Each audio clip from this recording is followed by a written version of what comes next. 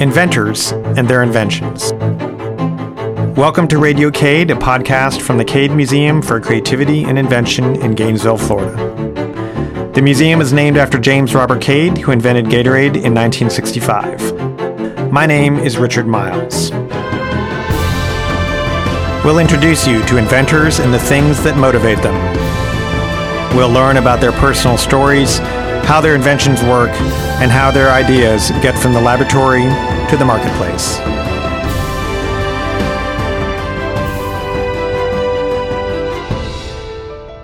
Blood transfusions save lives, but what if there's a shortage of blood? A handheld auto transfusion device can now help to solve that problem, whether in low-tech countries or on the battlefield. Welcome to Radio Cade. I'm your host, Richard Miles, and today I'm pleased to welcome Carolyn Yarina, the co-founder and CEO of Sisu Global, which is dedicated to bringing medical technology to each person in their own community. Welcome to Radio Cade, Carolyn. Thank you. I'm very glad to be here. So we usually like to start by explaining what exactly it is that invention does and how it works. But before we do that, let's take one step back and talk a little bit more about giving blood and using donated blood to give listeners a sense of perspective in terms of demand and supply in the global blood market. I'm sure there's a better term for it, but we'll just go with that for a moment. So for instance, can you give us an idea, Carolyn, of how many units of blood are gathered every year in the United States? And is all of that used up? And then do we have figures for a global supply and demand? Yeah, absolutely. So across the globe, we're pretty used to donor blood. Of when a clinician reaches for a blood bag, you walk in, typically it's there in a place like the United States. And something interesting is blood costs about $250 to process each unit here. And globally, it's about $100 per blood bag. And something I want to do a shout out to everyone here is that during the COVID-19 pandemic, we've seen an increasing severity of the global blood shortage. So I encourage everyone to go donate blood. It's really important and really life-saving to our friends, family, and community.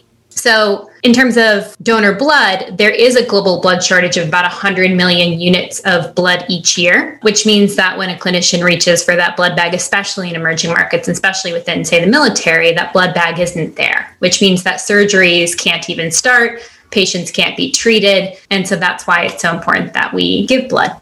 And so in those situations, it sounds like the prognosis would probably be pretty grim. I'm sure not all of those situations result in death, but probably complications or some real hair-raising experiences as you're trying to get blood to that person, whether it's on a battlefield or in an area where there's just not availability. But what would your alternative be, right? You just try to wait for a helicopter to take you to a place where there was blood, I imagine, right? Well, depending on the scenario, right? So in a military situation, maybe you have a walking blood bank. And so other soldiers will donate blood on the spot, but just to a fellow soldier. Of course, there's reduced reaction time for that in terms of availability and safety, and possibly evac if there's time for that, noting that we've heard maybe about the golden hour, which is that the importance of getting treatment and care immediately. So the implications of not having blood are, one is delay in terms of that treatment and that care. The second is, in many places, take, for example, Kenya, there's a shortage of over 50% of the blood that's needed. And so if the blood isn't there, option one is a delay, especially rare blood types. It can take 8 hours to get 1 unit of O-negative blood, which is a rare blood type. Two is sending patients on to a different hospital that might have blood. And 3 is perhaps surgery is delayed or canceled, and there is the possibility and likelihood of loss of life when you don't have access to that life-saving blood, especially in a trauma where you need that blood back immediately. Yeah, clearly situations in which shortage of blood is really a critical component in the outcome.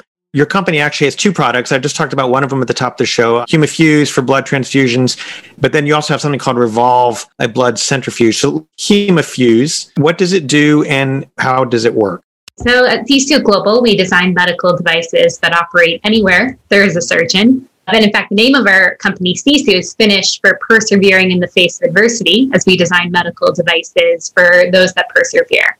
So within that space of our first and our flagship product, Hemofuse, is a device that operates on the idea that your own blood is better than someone else's. So this device operates where if a patient has blood that's pooled internally, that could be from a planned surgery, it could be from a trauma, but it's still good blood, just not transporting oxygen and nutrients. Hemofuse can capture that blood, filter it, and give it back to the same patient in the same surgery so they don't need someone else's. And what's unique about this product is that it's a handheld mechanical device that can operate anywhere there's a surgeon.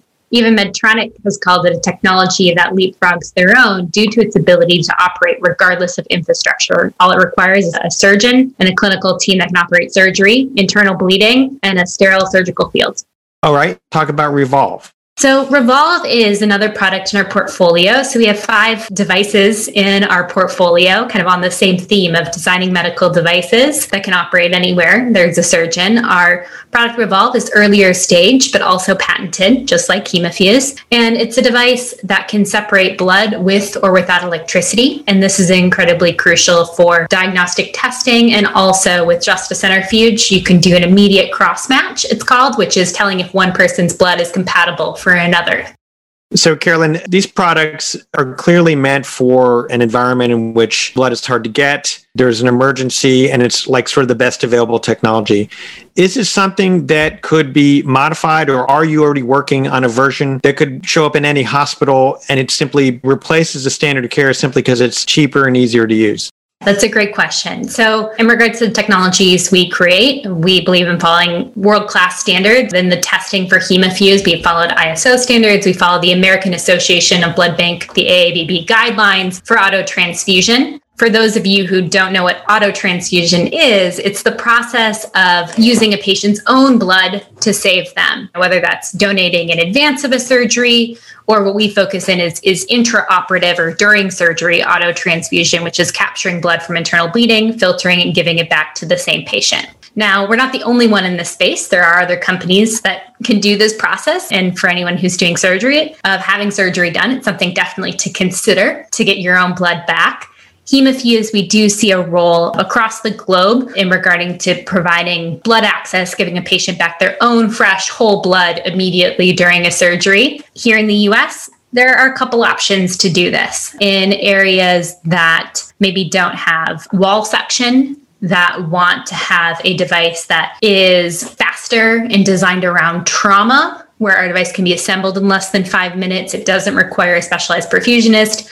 It definitely is a tool that could be used anywhere. We're actually going through the US FDA right now, which means that Hemofuse will be available. And where we see the most important market for Hemofuse in the US is with the US military to provide access to that blood, but also in disasters, in inner city hospitals to provide blood back to the same patient are all areas that this device can be really important to increase blood access and give patients back their own blood.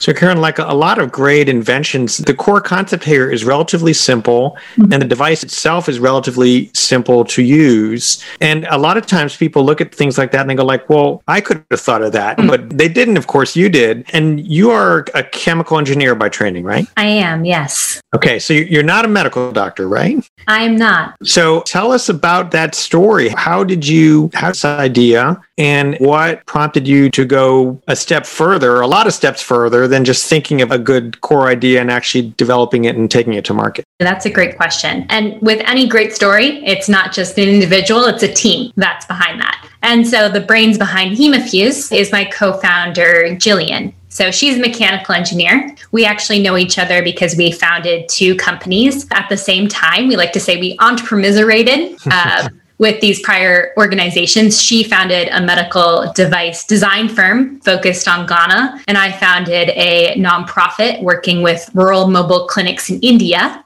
My story is that I became disillusioned with the nonprofit model for medical device development and saw the opportunity to design medical devices for the growing middle class in emerging markets. And at this time, I reached out to Jillian and with her medical device design firm. So she's the inventor of Hemofuse. I come up with this brilliant idea with doctors in Ghana. Hemofuse is actually the first medical device to be invented in collaboration with doctors in Ghana and then cleared by the Ghana FDA. And so that's really important. Her inspiration was combining the safety and effectiveness of global standards on autotransfusion with simplicity and innovation of what really amazing clinicians in Ghana do when blood runs out, to do different techniques to manually perform autotransfusion, scoop blood out, filter it, and give it back to the same patient, but with more rudimentary tools. Even though there's plenty of investment of top-tier hospitals, there's just a gap of technology in this space. And that's what we are looking to to fill, really change that statistic that 80% of all medical devices are designed for 10% of the world's population. We want to make sure that each clinician has the tools they need to save lives. So a couple of questions immediately jump to mind. One, how did you meet Jillian? Did you both go to the same school, or was there a personal connection, or how did you come in contact? And the second one, you mentioned that you were unhappy with the nonprofit model of sort of medical technology, medical devices. So let's start first. How did you meet Jillian? Jillian and I knew each other from college. We both are engineers with alumni of the University of Michigan, Go Blue. And we both have some roots there. I founded my first company out of the University of Michigan while getting my chemical engineering degree, was named Entrepreneur of the Year. Jillian as well has roots there. We did have an entrepreneurship practice together in our university days, and we became friends, colleagues, and eventually co-founders in building this organization. Great. So second question then, what was it about the nonprofit model in the medical device space that you did not like?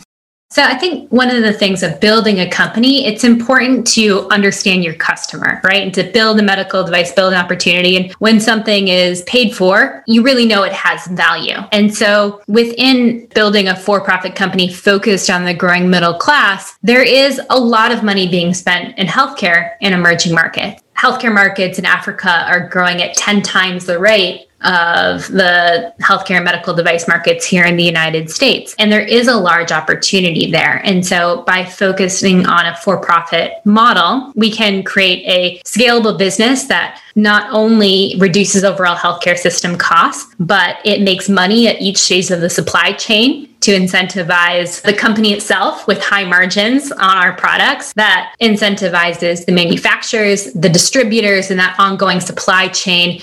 And then finally, in the hospital of the business of saving lives that needs a strong bottom line there too. And so with a for-profit model, we can do all this. We can create strong returns. We can create a strong business. Whereas the nonprofit, there is a lot of spaces where the nonprofit model is really important. But when you're talking about an intensive R&D organization that requires a lot of upfront investment and requires us to consider that customer in mind and that supply chain in mind, our incentives are best aligned when we're focused on the customer rather than focused on what the donors might think or require. And an example of this, of my first organization I founded, we created early prototypes of a centrifuge made out of bicycle parts for use in India, which turns out is a terrible idea, but won a lot of competitions and awards for this. And it was by spending time with the patients, with the clinicians within that ecosystem that we saw the importance of, in the dignity of the healthcare infrastructure that required a substantial investment, but also saw the opportunity for a substantial return on that investment. And we know that when we exit for CSU and we provide our investors that strong return back, that they'll be able to invest that in the next CSU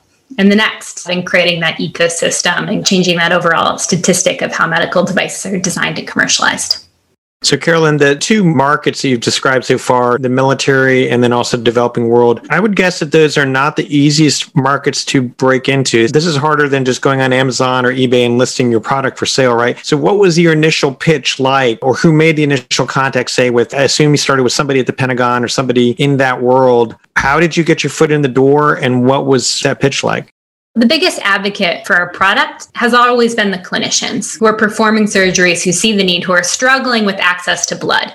As an engineering background, we know that when we see duct tape and super glue or the equivalent thereof, we know we have a real problem that we're solving. And there is the equivalent to that within clinicians in the healthcare space that are trying to perform autotransfusion when there is no access to blood without having the proper tools to do so.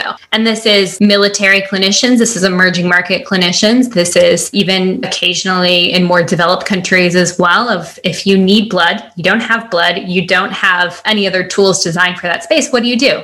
You improvise. And so in developing our product and launching it, we've made sure to bring clinicians along for that journey, knowing that our core expertise as an organization is the engineering side of things, the medical device to support that. And it's the clinicians who are actually doing the life-saving activities with the help of our tools. And so we've really gone from the ground up of having those clinicians advocate our product to administrators, advocate to government officials. And that's how we've gotten the endorsement and the tremendous this recognition and awards that we have that's built up our credibility. And then from there has allowed us to get bigger and better partnerships and contracts and further awards and building that ecosystem, that cycle to scale up what we're doing. And I know that both you and Jillian have spent a lot of time in Kenya. Mm-hmm. Tell me what that was like. Were those all days, again, most of your time spent with clinicians, or were you working with government officials or other nonprofits? How did that unfold? So in launching our medical device, that you heard me already say of the importance of the whole supply chain. So each of those steps and those partners are really important for scale. So we think of our scale as a 3-stage model, and that's something that we sell to distributors, right? In their entry, they first have sold into more early adopters within the space, of more private sector, those hospitals that can make quicker decisions. And then we've phased into more public sector, getting recognition. In Kenya, we've gotten recognition from the First Family of Kenya, the First Lady in particular. And we've also gotten listed under the Kenya Medical Supplies Authority, which is the government monopoly for sales into that government system. And then the next phase is going to be where hemofuse is adopted at a policy level. So that's the next phase of the recognition of the importance of hemofuse in that blood ecosystem and how it can address that blood shortage to become a nationwide product. And that's the model that we're following, not only in Kenya, also our discussions in Ghana, and as we have our negotiations with distributors for new countries, that is how we'll scale. And we've built this model and built our partnerships by first doing things ourselves, working with clinicians, working with advocates, negotiating and establishing smaller partnerships and leveraging those to establish larger and more well-connected organizations, to the point where in Kenya, we're sold through the largest medical device and pharmaceutical distributor in the country. And we're in partnership with Africa's largest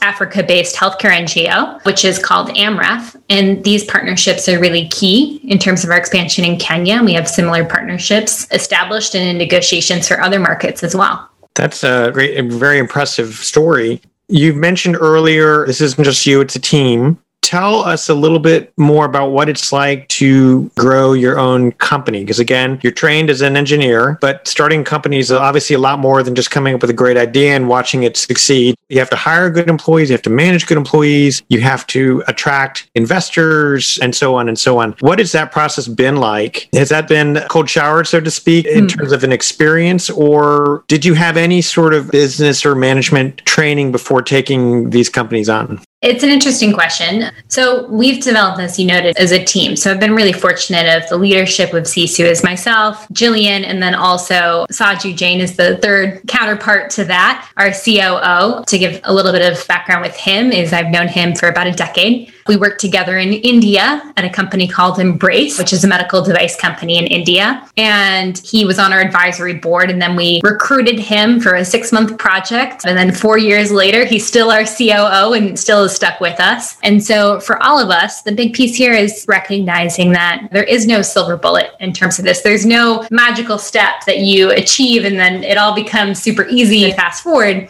You've heard with entrepreneurship, I'm sure, of jumping out of the airplane and building the parachute on the way down, where we're building as soon as we've grown and learned how to take our idea through 3D printing and testing and design for manufacturing and manufacturing it, and then going through testing and regulatory and then launching that into sales, or even before that clinical study type or clinical pilot, in our case, type work, into sales and partnerships and expansion. It's a lot of steps with a lot of different skills along each way, which is where it's been really important to us, where we have a core lean team. And then we find the best in class partners who are already doing these steps to partner with us for each phase, so that we are not learning everything ourselves. We're relying on experts at each stage, and then making sure we have great team members. And our team spans continents at this point. We have our headquarters here in Baltimore in the United States. We have team members and partners over in Kenya, and also more recently Ghana. And our COO has roots within India, opening doors and connections on the operations side, but also preparing us when we're ready for launch in that market as well.